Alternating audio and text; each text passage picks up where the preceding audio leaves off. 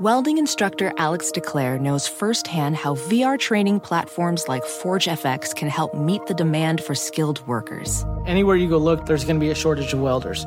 VR training can help welding students learn the skills they need to begin and advance in their career. The beauty of virtual reality is it simulates that exact muscle memory that they need. Explore more stories like Alex's at meta.com/metaverseimpact. At Audi, expectations matter. It's why what's standard on every Audi SUV are features that exceed yours. How we get there matters. The Audi family of SUVs. Progress you can feel. This program is sponsored by the Kavli Foundation, based in Los Angeles, California. The Kavli Foundation is dedicated to advancing science for the benefit of humanity.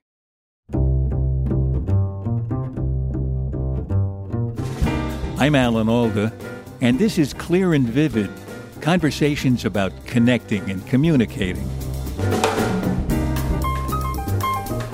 The most unexpected part of my grieving process in losing the ability to play the violin was acknowledging that I hadn't just lost the ability to play an instrument, I'd lost myself in the process.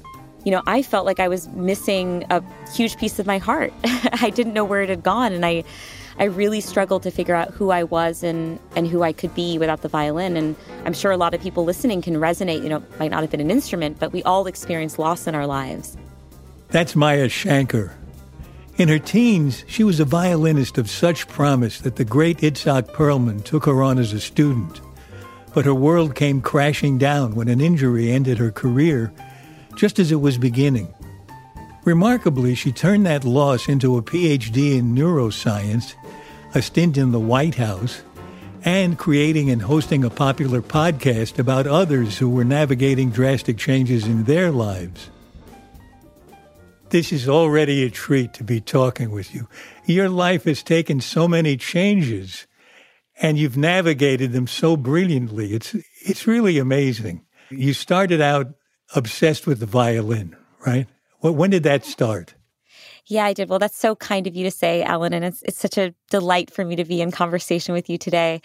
When I was 6 years old, my love of the violin emerged. So I'm the youngest of 4 kids, and my mom one day went up to our family attic, and brought down my grandmother's violin that she had brought with her from India when she immigrated to this country with my dad. I had a really close emotional connection with my grandmother, and I do wonder whether knowing that she had played when she was a young kid in the Indian classical style was part of it. But I gravitated towards the instrument, and this is wild to think back on, but even at age 6, while my parents had to nudge me to do all sorts of things, they so rarely had to tell me to practice. I mean, I was like running home from the bus stop after school, and it really was a true passion for me.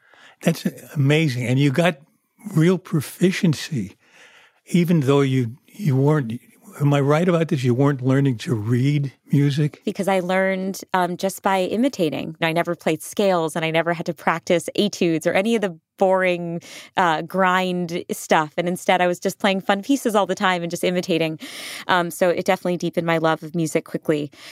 So fast forward to age 9. One day we were passing by Juilliard because I was there for the weekend with my mom. I had my violin with me for another audition, and she knew this was my dream school. So she said, "Hey, Maya, let's go over to Juilliard. You could just see it and get inspired, imagining your idols." We go on by, and there I am imagining Yo-Yo Ma, coming in and out.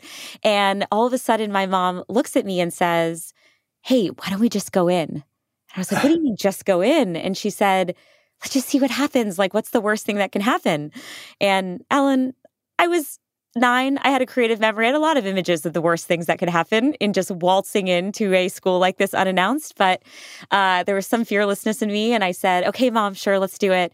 And we go into the building, and my mom struck up a conversation with a fellow student and her mom, and she said, "Hey, any chance you can introduce my daughter to your teacher when your lesson's over?"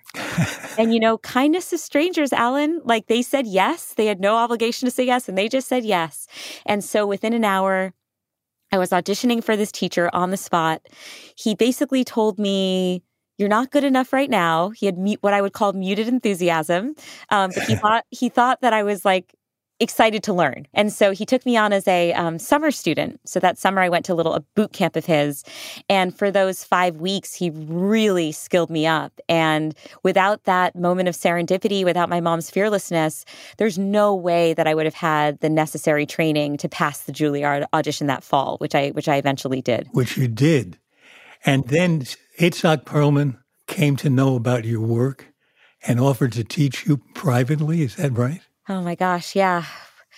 Memory lane. When I was 13, a meeting was set up where I would just play for Perlman once. And we just had a lovely time. I mean, he was, his infectious, there's an infectiousness around his love for the instrument. I mean, it's just palpable. And so as a 13-year-old, I could feel that in the room. Like, this is a person who has found what he loves to do.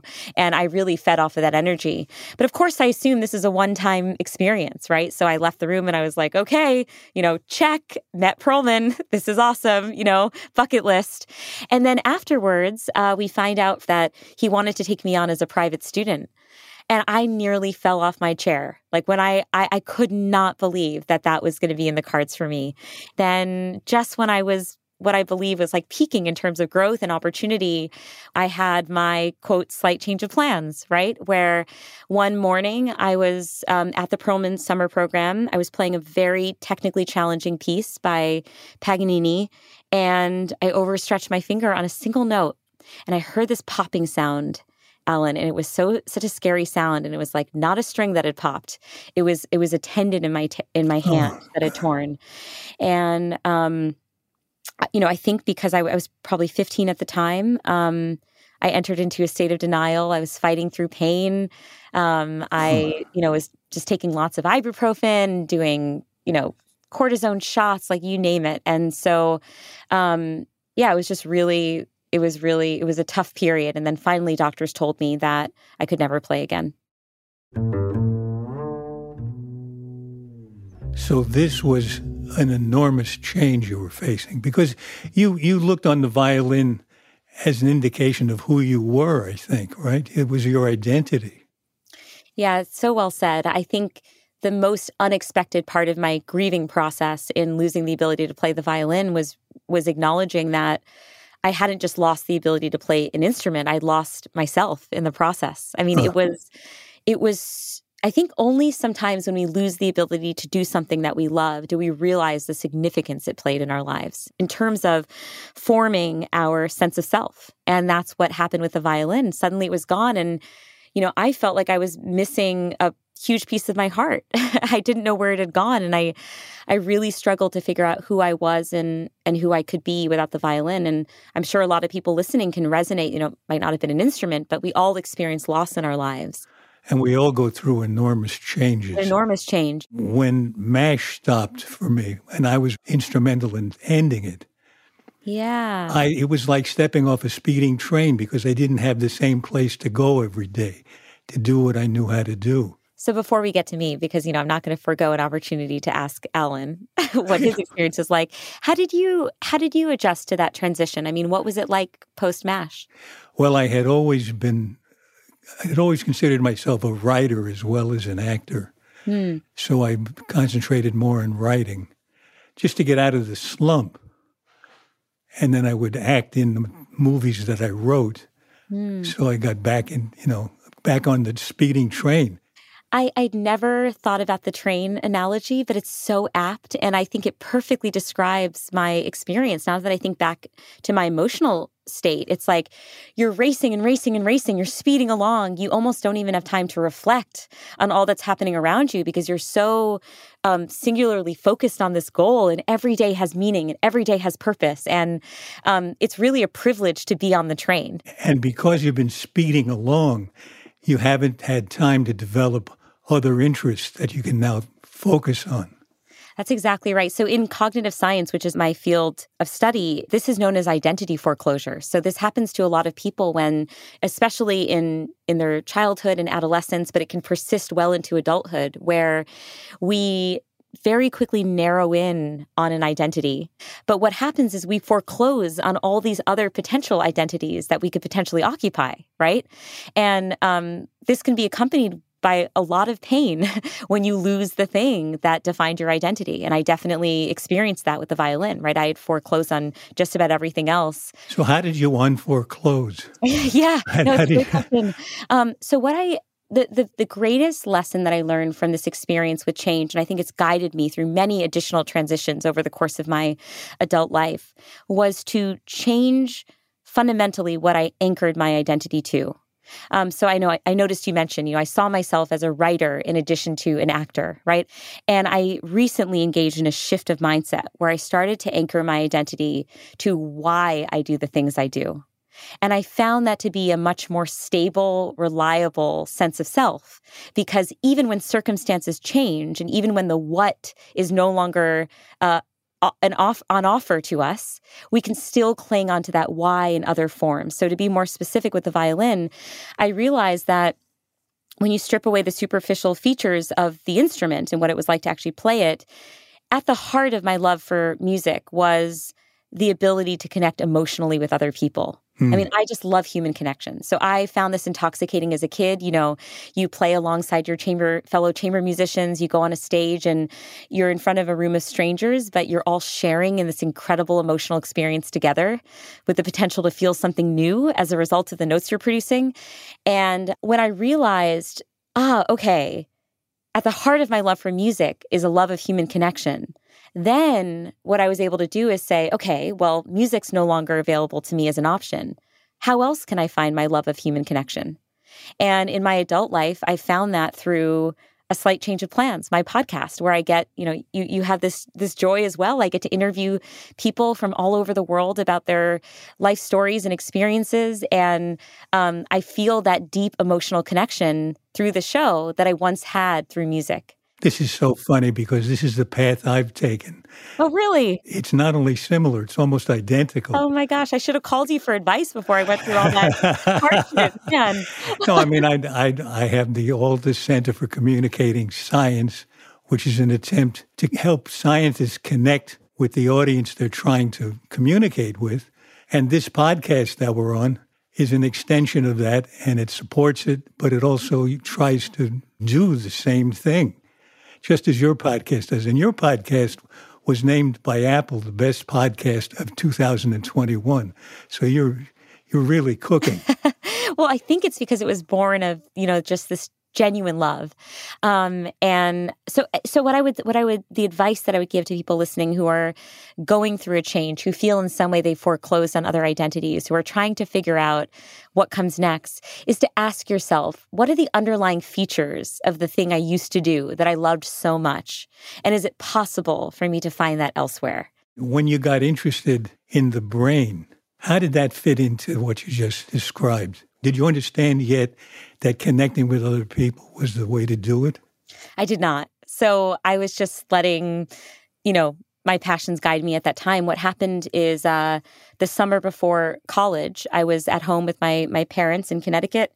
I remember I was supposed to be in China touring with my classmates. So I was imagining this counterfactual world that was far more exciting than what I was up to. So I was kind of down in the dumps.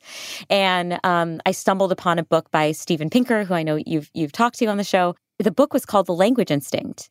And it detailed our marvelous ability as humans to produce and comprehend language and the very sophisticated cognitive machinery that's operating behind the scenes that's giving rise to this ability. And the best word I can use to describe that experience was awe, because I had totally taken for granted this ability within myself and within others. And I had never once thought about just how impressive the brain has to be in order to take in all these random inputs in childhood, and then suddenly you're fluent in a language, right? And so it was then that I realized I love this idea of exploring the mind, right? Understanding how it is that we are the way we are and why it is we are the way we are as human beings, how it is that we relate to one another. I mean, over the course of my career as a cognitive scientist, I've studied decision-making, how we develop our attitudes and beliefs about the world, how we emotionally connect with other people. And I feel like that's fed this deep intellectual curiosity I have about our own psychology, right? And what it is that brings us meaning and joy and purpose on this earth. So you were studying before you understood in your own mind what you had to do to change successfully. You were already figuring out how the brain worked in order to do that. Absolutely. But I sense that as you pursued your academic career, you weren't really fulfilling the need you had to connect with other people. You were watching people in an MRI for 5 hours. Yeah, it was so interesting because on the one hand, I was exploring really fascinating questions when it came to, research and reading and learning about the science of the mind. But on the other hand, the daily tedium of lab work, I remember in my postdoc, I was working in a cognitive neuroscience lab, was a terrible fit for my personality. Because again, I'm in this windowless basement, scanning people's brains, having no real communication with the people themselves other than having them sign off on this waiver and, tell me their birth date and whatever, and then set them up in the MRI machine. And I was feeling unfulfilled but also very anxious because I, at this point, spent years and years and years, right? Like studied cog sci undergrad, got my PhD, now was pursuing a postdoc. I had no idea whether there was an alternative for me with the background that I had in the world as a cognitive scientist outside of academia. And so that is when I called my beloved advisor from undergrad. She's known me since I was 17, Laurie Santos, and I know she's also been on the show. Very happily. Yeah, exactly. Happiness expert. So Laurie was so helpful to me in that moment because I remember I called her up and I was like, hey, Laurie, I know this, you've been such a wonderful mentor to me, but this whole academic thing that you've been coaching me on, like, I don't want to do it anymore. Do I become a general management consultant? Like, what can I do with this degree? And she's like, okay, before you start interviewing with consulting firms, you need to give me a little bit of hope here, Maya, that like maybe I could keep you a little bit on track within this field. And so she told me about this really incredible work that was happening in the Obama administration that was leveraging insights from behavioral science and cognitive psychology to help improve people's lives. So in this very particular story she was sharing, the government was offering a free or reduced price lunch to low-income students. And despite the fact that it was being offered to millions of kids were still going hungry every single day at school because their parents hadn't signed up for the benefit. And when they did a behavioral audit of why it was that this was happening, they realized that the barriers were twofold. One, it was an extremely burdensome, complex process. It was a lot of burden we were putting on people to just enroll their kids in the program. So that needed to be streamlined. And then the second is that there was a stigma associated with signing up kids for the program. And so, later on when I was at the White House, I talked to a principal who said, parents are very prideful about working hard and not wanting their kids to rely on the government for assistance. And so they leveraged a very elegant insight from behavioral science. And what they did is they leveraged the power of what's called the default option. So traditionally, you have to take affirmative steps to enroll your kid in the program, as we just discussed, right? You have to fill out the burdensome form, you have to overcome stigma. Instead, what they did is they used existing administrative data that they already had collected on these kids, and they automatically enrolled all eligible kids into the program so that was the new default. They were all enrolled. So now parents only need to take an active step if they want to actively unenroll their kids from the program. So essentially, they changed the school lunch program from an opt-in program to an opt-out program. And as a result of this change in the design of the program, 12.5 million more kids were now eating lunch at school every day. So that must have inspired you to think, how could I contribute what I know how to do to an administration that does this kind of thing? But here you were, what were you, a postdoc at this point? Yes, I was a postdoc, exactly. So you're a postdoc and the White House is the White House. Yes. How do you connect with the White House and get yourself involved in that program? Yeah, so this was a light bulb moment where I realized that it might be possible to be a practitioner of my field, which I hadn't seen modeled very much at that point. I was so excited by this, and I told Laurie, I was like, okay, this is great. I love that kind of work, but there's no job that I can apply for to do this. And so she generously connected me with a former Obama administration official, Cass Sunstein. I sent him a cold email, basically, and was like, hey, I'm a student of Laurie's. I have no public policy experience, but I'm enthusiastic, and I'm really interested in applying what I've learned from my academic time to improvements in policy. And would you be so kind as to introduce me to anyone who's relevant to this? And it turns out it was the Science and Technology Office that was going to be the most fitting. This is like you standing outside a Juilliard saying, why don't we just go in? That student, Nicole, and her mom who said yes, Cass so generously wrote back to me and said, Maya, this sounds so exciting. I would love to connect you with the president's science advisor. And within just a few days, I was interviewing with the White House. I was pitching them on the idea of creating a new position for someone with my background, and ideally pitching them on hiring me for the role if they chose to create it.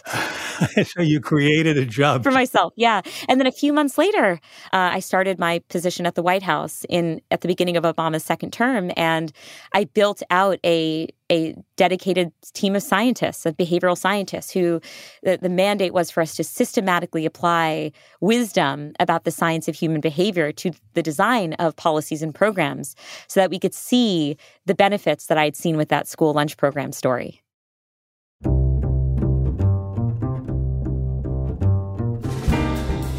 When we come back from our break, Maya Shankar tells me how the job she created for herself in the Obama White House helped kids enroll in college. Then, during the pandemic, how she invented a podcast called A Slight Change of Plans, based on her own navigation of change. This program is sponsored by the Kavli Foundation, dedicated to advancing science for the benefit of humanity. The Foundation's mission is to stimulate scientific research in astrophysics, theoretical physics, nanoscience, and neuroscience, to strengthen the relationship between science and society, and to honor scientific discoveries with the Kavli Prize. Welding instructor Alex DeClaire knows firsthand how VR training platforms like ForgeFX can help meet the demand for skilled workers. Anywhere you go look, there's going to be a shortage of welders.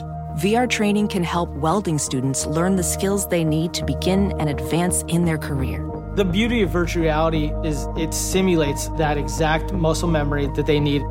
Explore more stories like Alex's at meta.com/metaverseimpact. At Audi, expectations matter. It's why what's standard on every Audi SUV are features that exceed yours.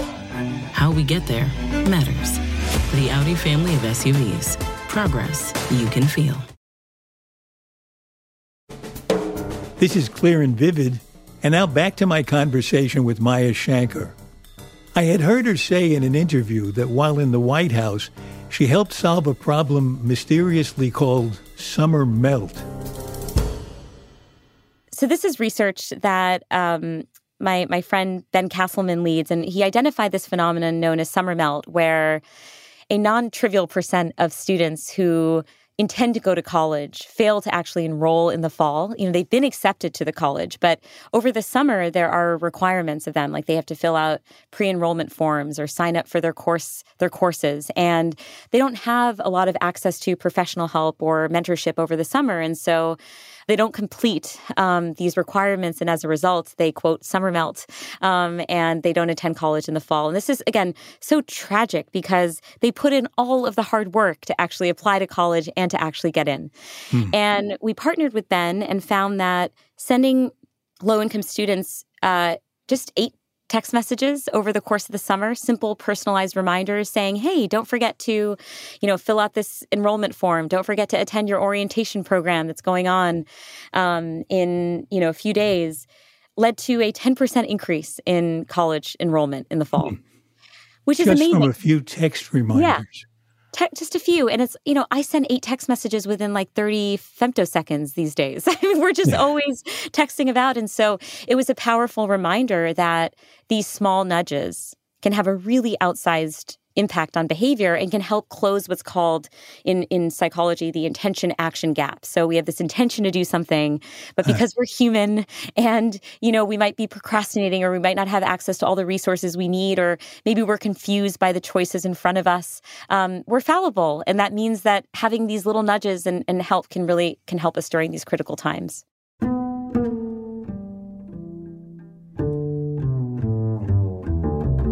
So having created a department for yourself at the White House, the next thing I'm aware of that you did was start your podcast, which is wonderfully successful. And you have very accomplished people very often who have had to face enormous changes. Have you had many or any guests on your show who've had the really remarkable changes that you've had to face? Yeah, I mean, just the origin story really quickly. A slight change of plans was an idea that I built out during the pandemic. So this was during 2020 and early 2021. And I never had a dream or goal of starting a podcast. But a confluence of factors led me there. So obviously, I was overwhelmed by the rapid pace of change that was happening around me and in the world more broadly because of, COVID and racial injustice upheaval. I was also disoriented because my husband and I were navigating unexpected change in our lives. So we had, in the beginning of COVID, lost a baby to a miscarriage with our surrogate, and we're absolutely grief-stricken. I mean, I felt so unprepared for that experience. Even though I had had these formative experiences with change before, I felt really unprepared. And I just remember feeling, man, all of this feels so novel and unprecedented, and I'm not prepared for this moment.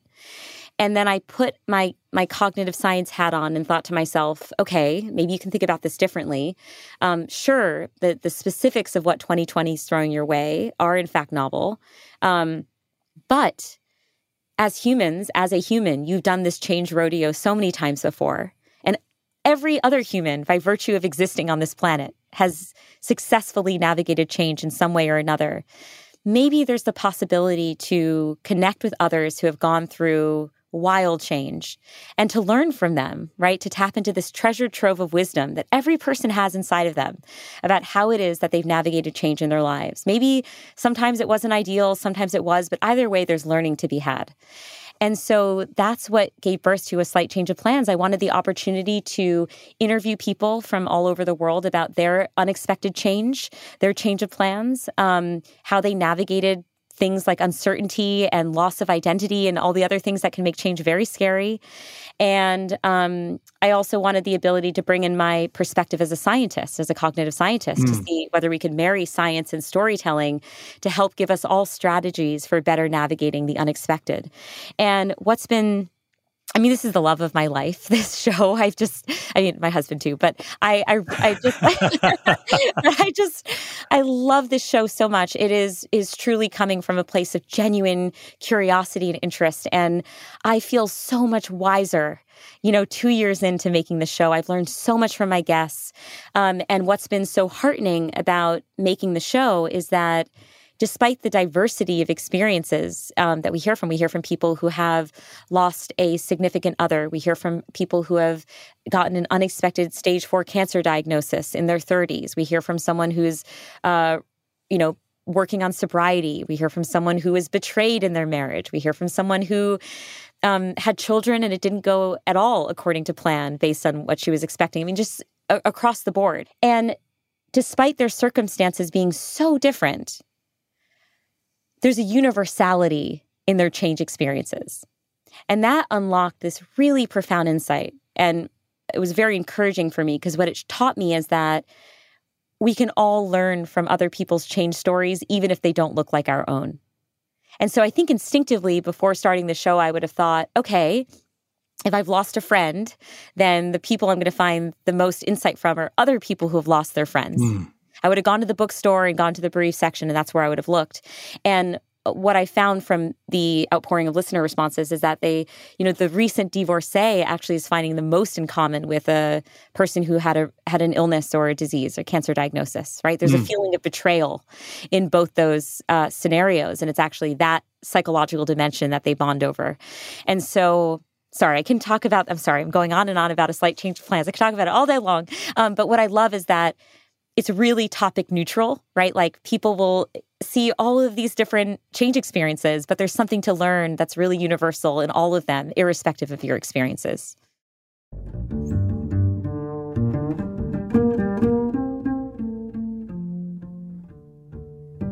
A common theme, I think, between you and your guests and you and the experiences in your life is this desire and ability to connect with other people. Is that something that you just were born with, do you think? I mean, as we talk, you're very expressive. Your face lights up, your eyes light up. You're really getting inside my head with what you're thinking, which means you're thinking about what I'm thinking too. How did that develop in you? Did you ever give any thought to that? Yeah, I think this is probably something that was just a natural interest for me. So when people ask about my becoming a cognitive scientist, I say, I think it was my natural passion for humans that led me to that field versus the other way around.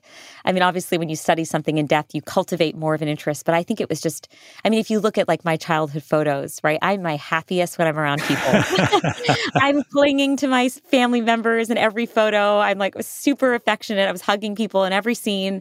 And that was always when you saw me at my happiest. So I think from an early age, my parents could probably have detected. And that's not to say I don't have some introverted qualities as well. It's just that I think the reason why, actually, now that you mentioned, I think the reason why I love making a slight change of plans so much is that this is how I would have wanted to spend my free time regardless. Like, I'll be the one at the dinner party who finds out that, like, this person 2 seats to my left has this fascinating life story. And I, like, move over and I'm like, oh, my gosh, I want to hear everything that there is to know about what you went through. Yeah. And so, yeah, delightful dinner party guest, right? You got to be careful inviting me to these dinners. But that curiosity is unrelenting. And I'm getting to feed that curiosity in a way that very fortunately is helping so many people through the trials and tribulations that they're facing in their lives. And so I feel grateful to have this opportunity. So I think you first came to my attention because the Washington Post did a story based on your commencement talk. What do you think young people should think about as they face one of the biggest changes in their lives, going from school out into the world? Yeah, it's a wonderful question, and I've been reflecting on this a lot because I was invited to give a TED Talk this year, and I had to kind of synthesize my thinking on change and my life's work in 10 minutes, right? And so I was trying to figure out, okay, what are the most valuable pieces of wisdom that I can share with people? And I think the biggest thing that I would want to share with young people navigating a change that they're intimidated by, that they're scared of, is that we are not the same people on the other side of change. So when we anticipate what a change will be like, we imagine what our present day selves will be like in that new situation, right? That's what comes to mind. Okay, my current abilities, my current perspectives, my current preferences, that it's just going to be me, Maya, current day Maya, jumping through this magic mirror, navigating this big change. But what that fails to appreciate is that the changes we experience in our lives can change us internally in really powerful ways. And I've seen that transformation in every guest that I've talked to on a slight change of plans, where we become different people on the other side of change. And there's hope in that message because you can become a more resilient person. You can have a different life perspective on the other side of change that actually empowers you. You can cultivate a new set of abilities that you didn't even think you were capable of. So I interviewed one woman on the show, Christine Ha. She went permanently blind in her early 20s as the result of a autoimmune condition and went on to win MasterChef on TV and is now this world-renowned blind chef. And she totally surpassed her expectations of what was possible as someone without sight and taught herself how to cook in the kitchen without sight. And she said she could never have imagined that that would have been possible for her. And so I think what we can do in these moments is just hold on to the fact that what we see in front of us right now, our current understanding of self, is actually quite limited. It's based on the narrow set of experiences we've happened to endure over the course of our lives, the data points we've collected. We think, Alan, because we have a first-person perspective on ourselves, that we have a fully comprehensive, understanding of who we are and what we're capable of. Actually, it's very imperfect. It's Because we haven't been through the experiences we're facing when we go through the change. Exactly. And so I think there's, again, hope and optimism in that message because we might really surprise ourselves. I've surprised myself many, many times. And I'll give you, one quick example of this, which is, I mentioned the miscarriage in 2020. Our surrogate was actually pregnant with identical twin girls. And we were so excited about that. This was at the end of 2021. And then she miscarried. And my husband and I were, again, totally devastated, didn't expect this to happen again. And what this show has taught me is that maybe I can loosen my identity on motherhood a little bit, That's been a guiding force for me. And obviously there's lots of ways to have a family, and we're continuing to explore all those ways. But I think it's been a really helpful reminder to me that I can ask that same question I asked with the violin, which is, what is it that I was seeking from motherhood? And can I find that elsewhere in my role as an aunt and mentoring other kids and fostering? Are there other ways to do that? And that's been very liberating for me to kind of free myself from this identity. And that's something I learned from my guests. I don't think I would have had the maturity to even entertain that possibility had it not been for the lessons that I've learned on the show. And so I am a different person on the other side of change. I'm seeing myself differently than I ever thought I could. Well, it's liberating to hear you describe what you've gone through and how you achieve the mental stance to be able to do it. I wish we could talk longer, but our time is running out. It's making me healthier the longer we talk. Oh, that's so sweet. I love it. But before we close, we always end every show with 7 quick questions. Okay. Okay, number 1, what do you wish you really understood? How to effectively change someone's mind. It's a really intractable problem. We have some inroads into understanding what's involved in changing minds, but that is one of those really hard nuts to crack. Well, that leads into question number 2. How do you tell someone they have their facts wrong? Well, the key thing, and this is what we learned from cognitive science, is you can tell someone their facts are wrong, but they probably won't change their minds. And that's because we develop our beliefs about the world due to much more than facts. We develop our beliefs about the world based on our group membership, right? Based on the tribes that we're part of. And so you have to really ask the question, what is at the heart of why this person believes in X, Y, or Z before you try to unlock change? What's the strangest question anyone has ever asked you? Ooh, that's a really good one. Well, I'll tell you I don't know if it's the strangest, but I'll tell you the question I'm unable to answer. So Maya, what's happening in the brain when we experience change? And I can't answer that. Unfortunately, it's a too high-level question for me to answer. Okay, next question. How do you stop a compulsive talker? Well, you'll have to tell me how you navigated this interview.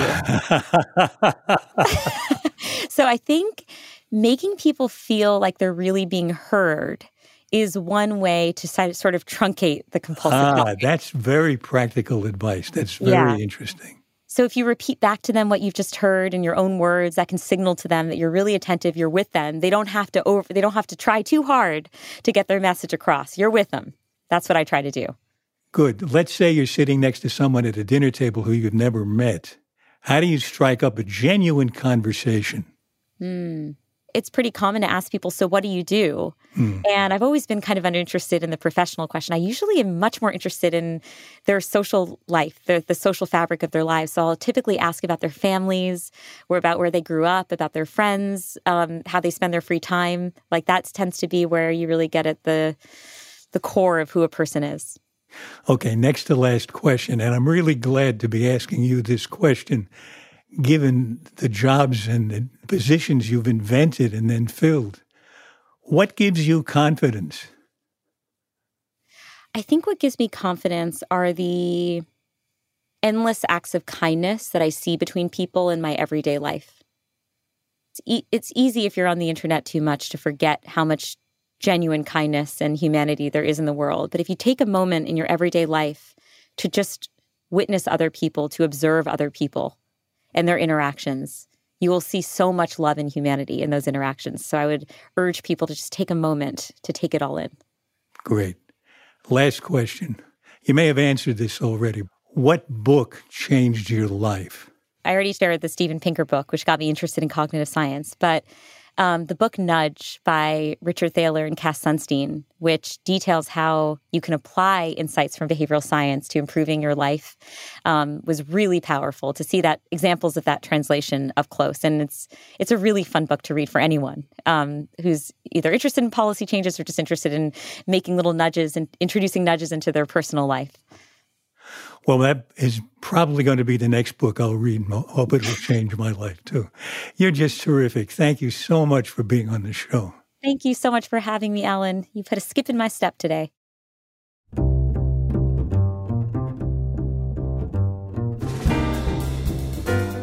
This has been Clear and Vivid. At least I hope so. My thanks to the Kavli Foundation for sponsoring this episode. The Kavli Foundation is dedicated to advancing science for the benefit of humanity. Maya Shankar is the creator, executive producer, and host of the podcast A Slight Change of Plans.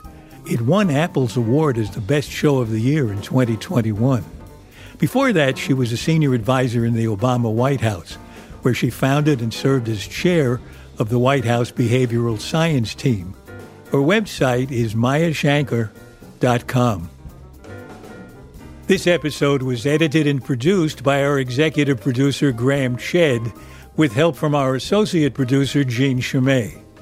Our publicist is Sarah Hill. Our researcher is Elizabeth O'Haney, and the sound engineer is Erica Huang. The music is courtesy of the Stefan Koenig Trio.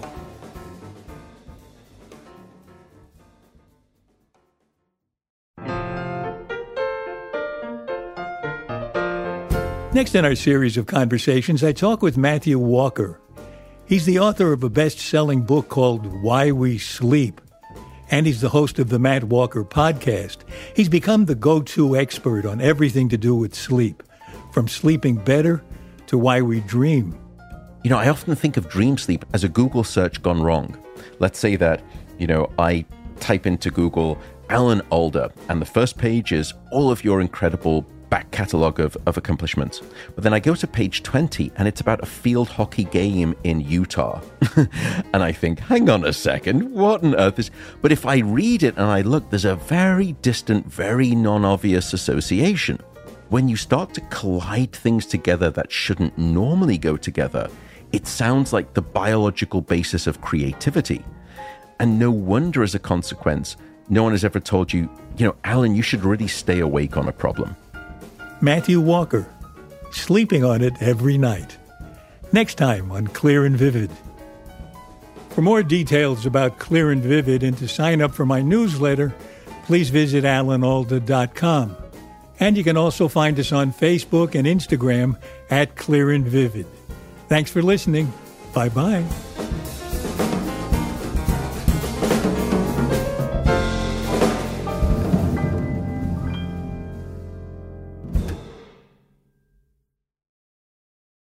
Remember the Thai cave rescue? What about the mission depicted in Black Hawk Down or the epic rescue shown in Captain Phillips? You've probably heard of all of these, but did you know that the U.S. Air Force Special Warfare played a pivotal role in all of them? These airmen are the most highly trained warriors on the planet.